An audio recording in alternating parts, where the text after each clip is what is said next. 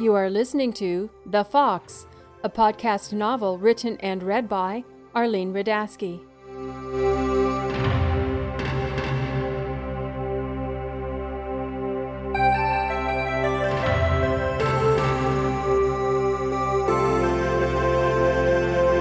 Chapter 18, Jana, January-February 82 AD. Laverne was distracted and spent little time with Chrissy. After we returned from the Moordal, he took her out, as before, but as his leaving grew closer, he preferred to go to the hills and forests alone. Our lovemaking was infrequent, much less than I wanted, and hurried when I broke through his curtain of concentration. He was not with just me. The king and the druidess Fritha were also in bed with us. Since our return, the snake in my belly lay coiled and did not lessen its hold. I often forgot meals until Chrissy reminded me. I thought it was because of my worry about Laverne. I promised myself to speak with Rona when I saw her next.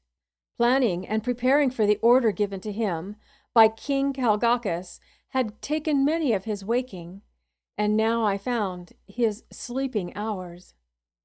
Last night, while I lay in our cave, the Mistletoe Cave, I dreamed of Imbolc.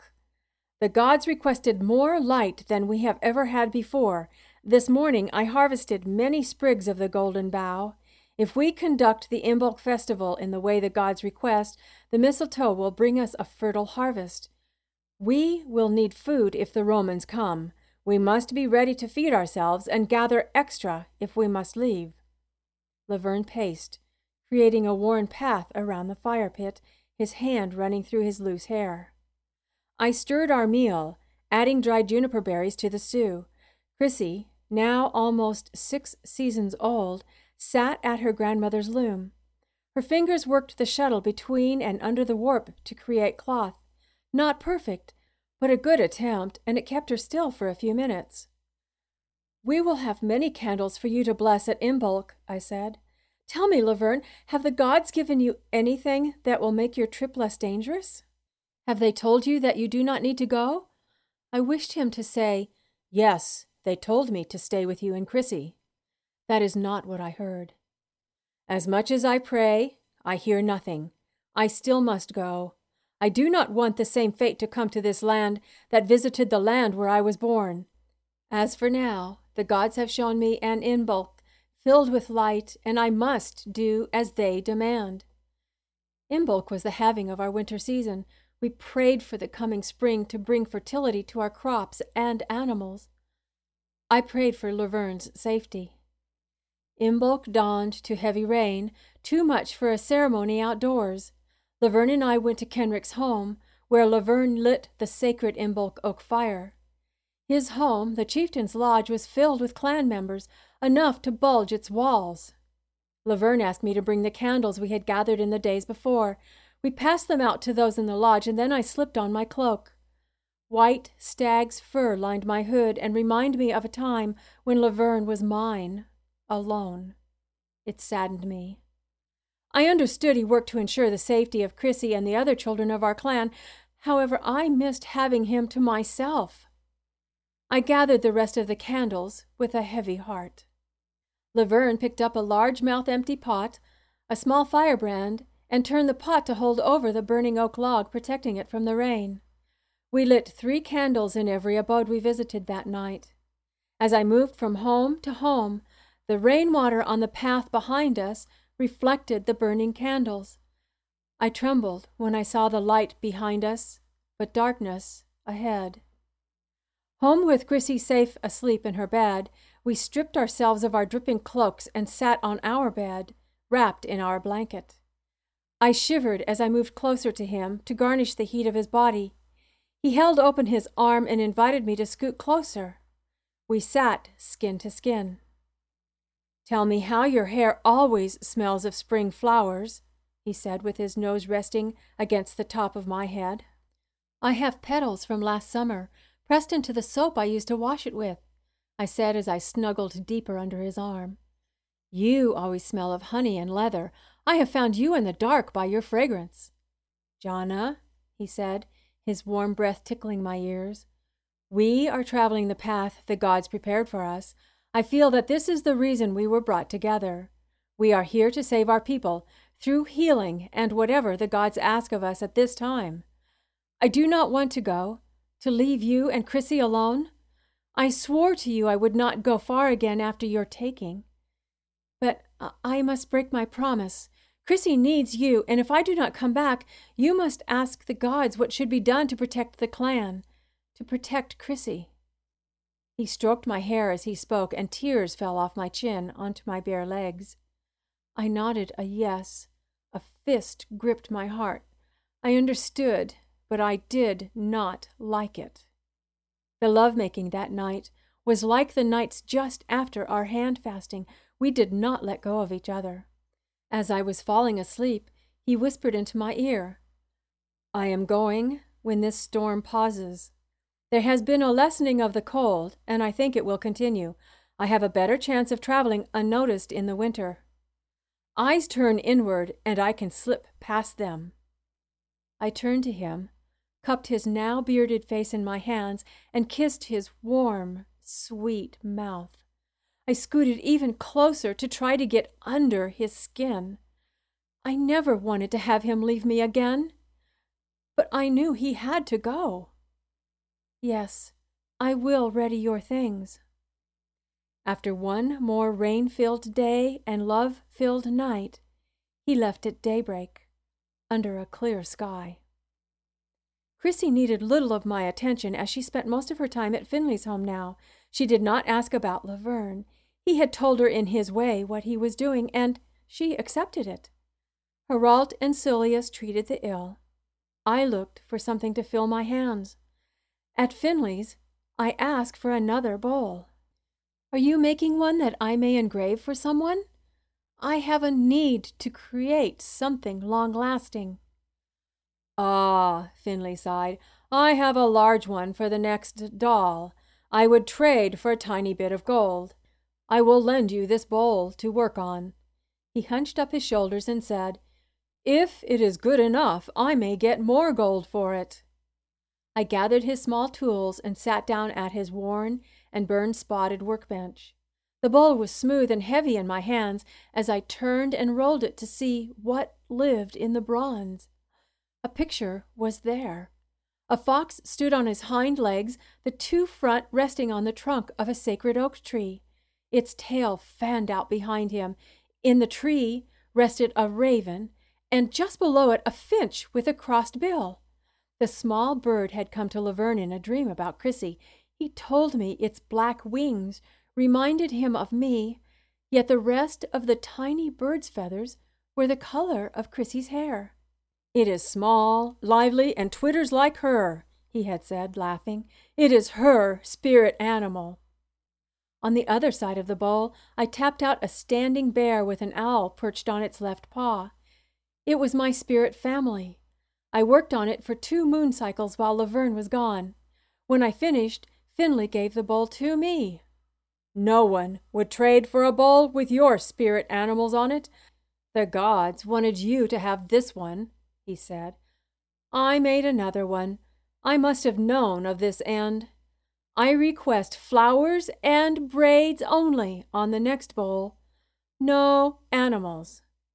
When I started work on Finley's bowl the next day, my spirit bowl sat on the table next to me.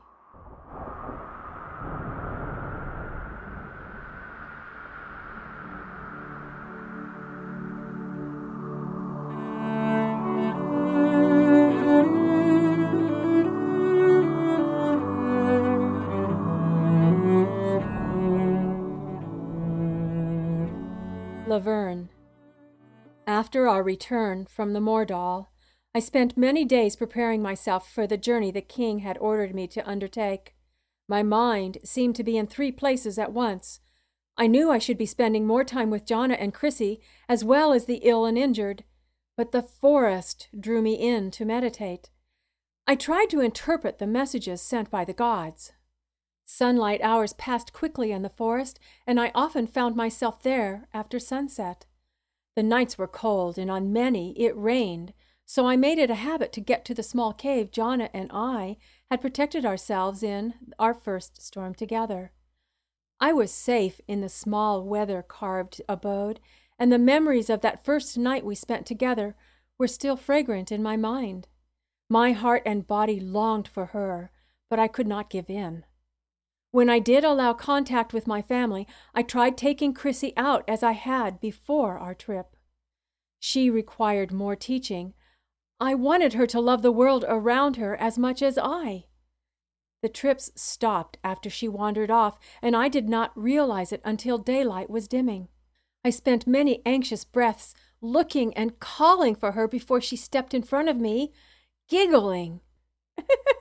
"Father," she said, her face as bright as the spring flowers in the meadows, "I've been following you. I sat as quiet as a fox, as you taught me.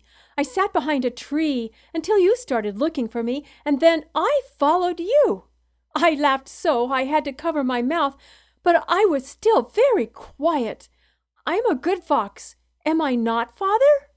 "Yes, you are a good and quiet fox. I expected to find my little bird flitting and singing, but you have learned to be a changeling. You have done well with your training, Madul, beautiful girl. I have loved our time in the fields and forest together." I had to explain why I would not take her out anymore. I could not keep my mind on her and prepare for my journey. She must stay with Jonna now. "The weather is too unpredictable. I do not want us to be caught outside in the rain. Your mother would be angry with me if I brought you home cold and wet day after day. You will stay with her and learn some of the art of healing and weaving.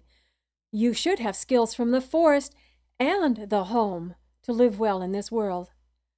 I knew I would miss her being with me. I was alone in the cave the night the god gave me the dream about our Imbolc ceremony. Kenrick, our chieftain, had started the training of his warriors, and it was becoming more and more vigorous. Words passed from mouth to mouth among the clan. Worries were growing about the advance of the Romans. The unknown was causing fear, which grew into the stormy darkness of this season. I dreamed about a ceremony that brought light into every home of our village. I would bless candles, light them from the oak Imbolc fire, and make sure all families had 3 to relight their home fires from. Jonna collected the candles, and all was ready for the ceremony when the sky opened with its worst storm of our winter. We gathered in Kenrick's home to light the ceremonial fire, and then she and I made our way out to the homes of those who did not come. We left light and words of encouragement. Many came up to me and asked me to pray for their farms and families. "Druid Laverne," one said, "pray for fertility for our animals. We ask for a new calf this spring." "Yes," I answered, "the prayer has been spoken. If the gods are willing, you will get your new calf, and many piglets this year, Arden." I must leave soon, I thought. I could not promise new animals to those who might have to go to war soon and may not come back to farm this land.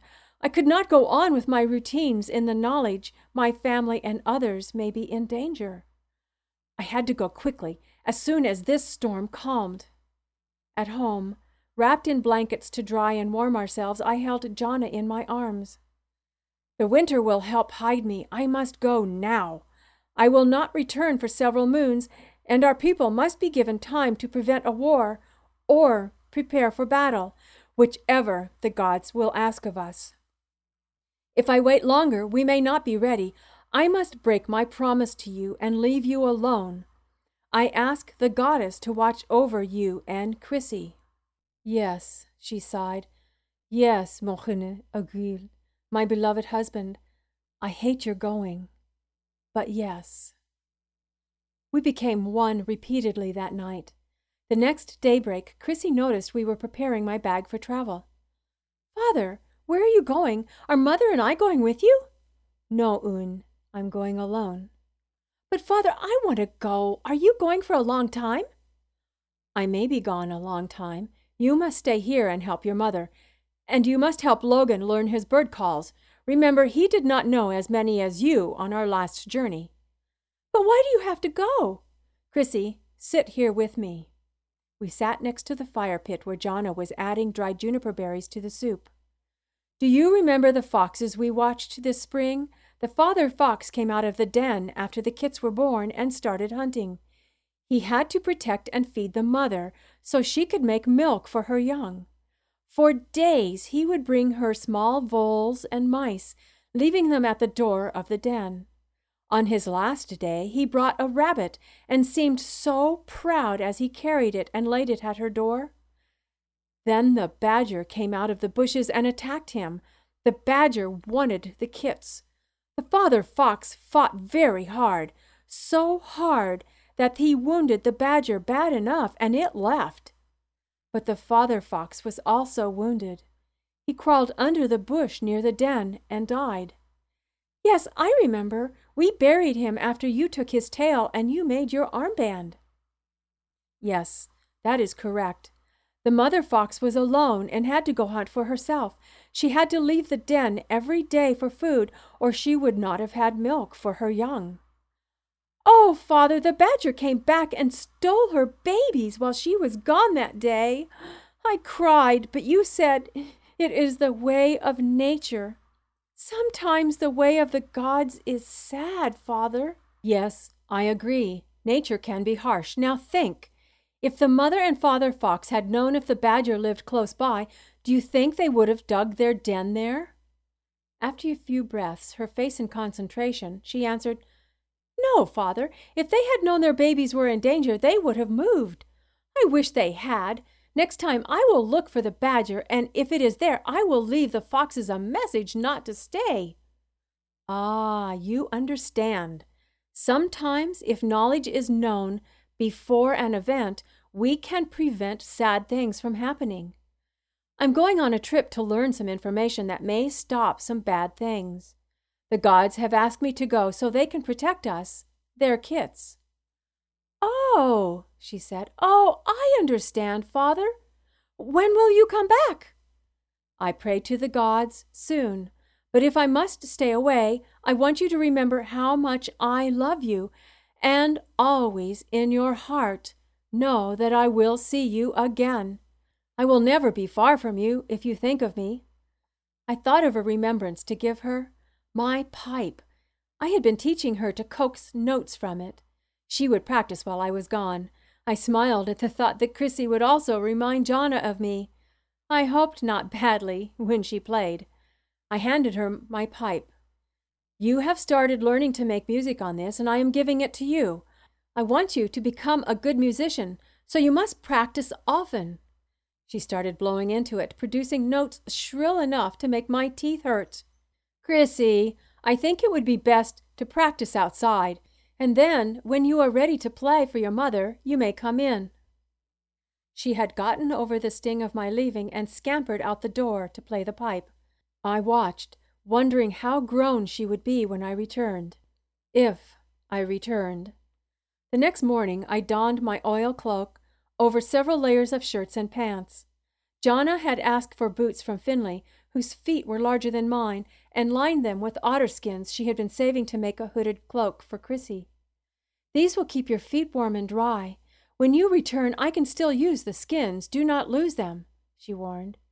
"My feet have never been so well taken care of," I replied. "Your feet will walk a long distance. You must take care of them. If they freeze, you will not be able to travel. I beg of you to get home, Laverne. I will look for you every day. I have something to add to your labyrinth bag." I handed it to her. It would be the last thing I added to the pack I would carry on my back. "I cut some of Chrissy's hair. She's with Eric, playing with her children. I hope she's not blowing that pipe you gave her. I'm afraid we will hear her untamed music for the rest of the winter. She loves it so." She opened my bag, took out the locks of hair she had mixed before I left to gather sea grasses, and added some of Chrissy's golden red to my rust-colored and her raven's wing black hair. I grabbed her hands and kissed the tears that ran down her cheeks. She retied the red thread and returned the precious packet to my bag. "I will caress it when I rest to think of you both. Jonna, I must tell you, you are a beautiful woman. When we married, you were a girl." My hand rested on her shoulders, and I looked into her tear-filled eyes. Now, the knowledge of helping those who are dying and becoming a mother has added lines of wisdom to your forehead and mouth. I will miss tracing those lines with my eyes and lips. I love you fully. It is because of you and Chrissy that I take this journey." She tied the hood of my cloak under my chin. I enfolded her into my arms, but could not feel her body heat through my clothing. We kissed deeply.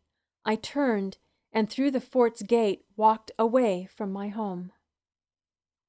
I was glad the tall mountain was behind me when I started. I did not want to climb it in the snow that covered its top. The hills that lay in front of me were treacherous enough. I stayed away from clans I did not know. Alone, I would be suspect and maybe killed. It was safer to walk a longer distance around them. The weather was fine and clear for the first 7 sunrises after I left. My progress was good. I did not know how far I would have to go, but reckoned to reach the village I lived as a child would take 7 more days in weather such as this. I traveled faster than the first time I came this way. At that time of my life, my spirit was injured. Then I hid during the days and traveled only at night. After escaping the Romans who killed my mother and captured my sisters, I was not a whole person. Then I found Jana. The gods had led me to the person who had spoken to me through her dreams, and we had created a life together. Jana and I knew that our souls belonged to the gods. I was now their messenger. Rain fell for the next 3 days, and I slipped and slid up and down the rocky trails that took me in the direction of the Romans. I slept under rocky outcroppings and in depressions of the earth and ate food from my travel bag. Water was not a problem. If I thirsted, I opened my mouth and rain fell into it. Finally, the clouds emptied.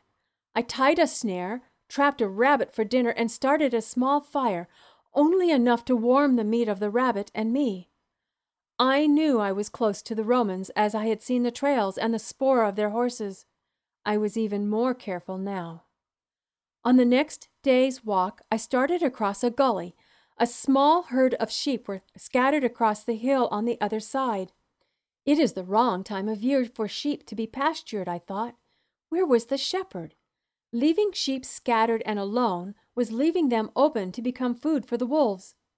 I heard a shout. Not knowing who it was, I crouched, my feet soaked in the frigid stream that ran through the bottom of the gully. Another shout led my eyes to the boy. I carefully looked around for anyone else. No one was in sight, so I started for the boy. He huddled in the middle of a pile of boulders that had rolled into the gully from the hillside. His words were not ones I knew. They brought back the sounds that flooded my ears in my village that horrible day so long ago. The commands of the Roman leader were in this tongue. Bile rose in my throat. How could this boy learn this foul language? He looked to be one of our people, not Roman. I did not want him to know where I had come from, so I spoke with him only in the language of my mother. He was not moving, and as I got closer, I noticed that his arm was trapped between 2 large boulders. He was a boy of about 10 seasons. "Shh, boy," I said. "I will help you." He stiffened, cried out, and lost consciousness. Not good, I thought. I shall have to move the rocks, and I must have his help to get him out. I pulled out my water skin and dribbled water on his lips. He woke up and opened his mouth. His thirst was great. "Boy, I need to gather some things to use after we get you out." He did not seem to understand. "I am going up the hill." I pointed first to me and then the hill. He shook his head rapidly. Although I did not know the language, I could tell he was scared and thought I would leave him. Tears poured freely down his thin cheeks. "I will be back, boy. Shh! I'm going up there to find the best branches from this bush." He calmed and did not cry as much. He seemed to understand I would help him. I walked over to him. "Stand here," I motioned, "just out of the way of the boulder. I do not want it to roll over you and create new wounds." He whimpered as he moved, but bravely scooted as much as his trapped arm would let him. "Yes, that is perfect. Do not move." I moved around the stone to the spot I had picked and pushed against the boulder that pinned him. When his arm was freed, he fell unconscious again. I placed the branches on either side of his arm and wrapped the strips I had torn from my shirt around them. His arm was secure and would not move. If he were lucky, the bone would mend and he would still have use of his hand. When he awoke, I gave him more water. We were near a bag that I assumed was his. I looked inside, and it contained a small amount of hard, black bread. "Boy, you have some food in here. Would you like something to eat?" I put my hand to my mouth as if eating, and he nodded. I tore off a small piece of the rough bread and gave it to him. He drank a bit more and then fell back to sleep. I captured a sheep and brought it near us. I tied it to the bush and nicked its neck with my dirk. I used the bread the boy had to soak up as much blood as it would hold. The sheep's wound closed, and I carried the bread to the boy. He woke again. "Eat! It will give you energy." The bread was softer from the blood, and he chewed and swallowed almost all of it before he fell back to sleep. I sat until it grew cold and knew we should find a place to rest for the night. I put his pack in mine, gathered him into my arms, and carried him to a copse of trees. We had shelter and layered dry leaves to help keep away the damp cold. He sat on my lap, both of us wrapped in my cloak. I did not risk a fire, but we were warm. I thanked the gods it was not raining. We slept uneasy until daylight broke over the hills. His skin was hot, a sign the spirits in his body were fighting. I carried him toward my enemy. At midday, I reached the top of a hill. Below us were tents, a Roman warrior camp. The air was filled with dust and noise. My breath stopped and my heart rose to my throat. I turned to go down the backside of the hill, but a man stood behind me. His glare and the sword in his hand caused me to stop. The gods wanted me to meet the Romans now, no matter what my heart thought. With threatening motions and harsh-sounding words, he ushered me to the camp.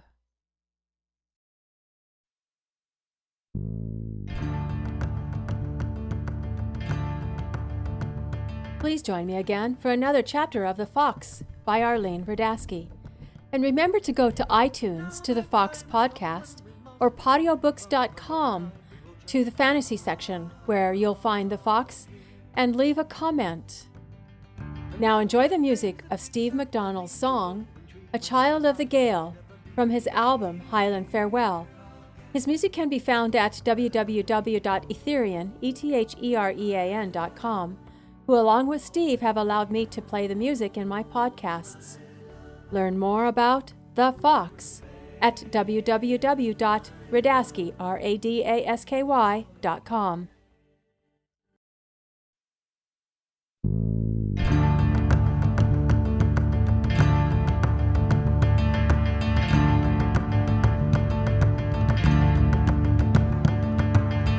And now the time has come when we must be on the run, my love and I. We will travel far from here. And now the days that we sat beneath the rolling tree, my love and I, we will never be here again. Wherever we go, my love, forever you'll know, my love, we will prevail, my love, child of the gale, my love. It's always been a crofter's life for me. I'll always be my father's son. Yet in a faraway land we will be, a Highland name on the run. We're on the run.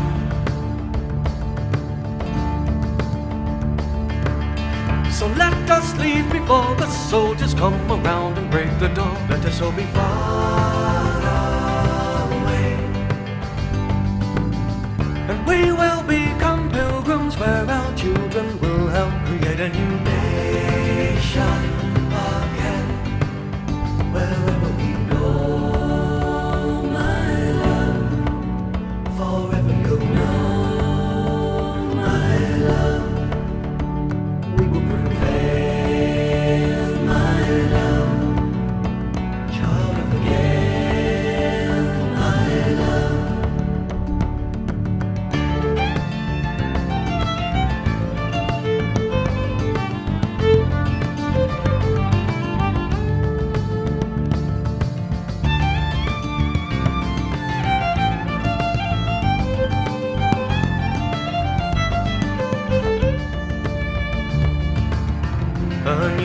world waiting for us, yonder rising sun. You can be proud to become a Highland name wherever you go.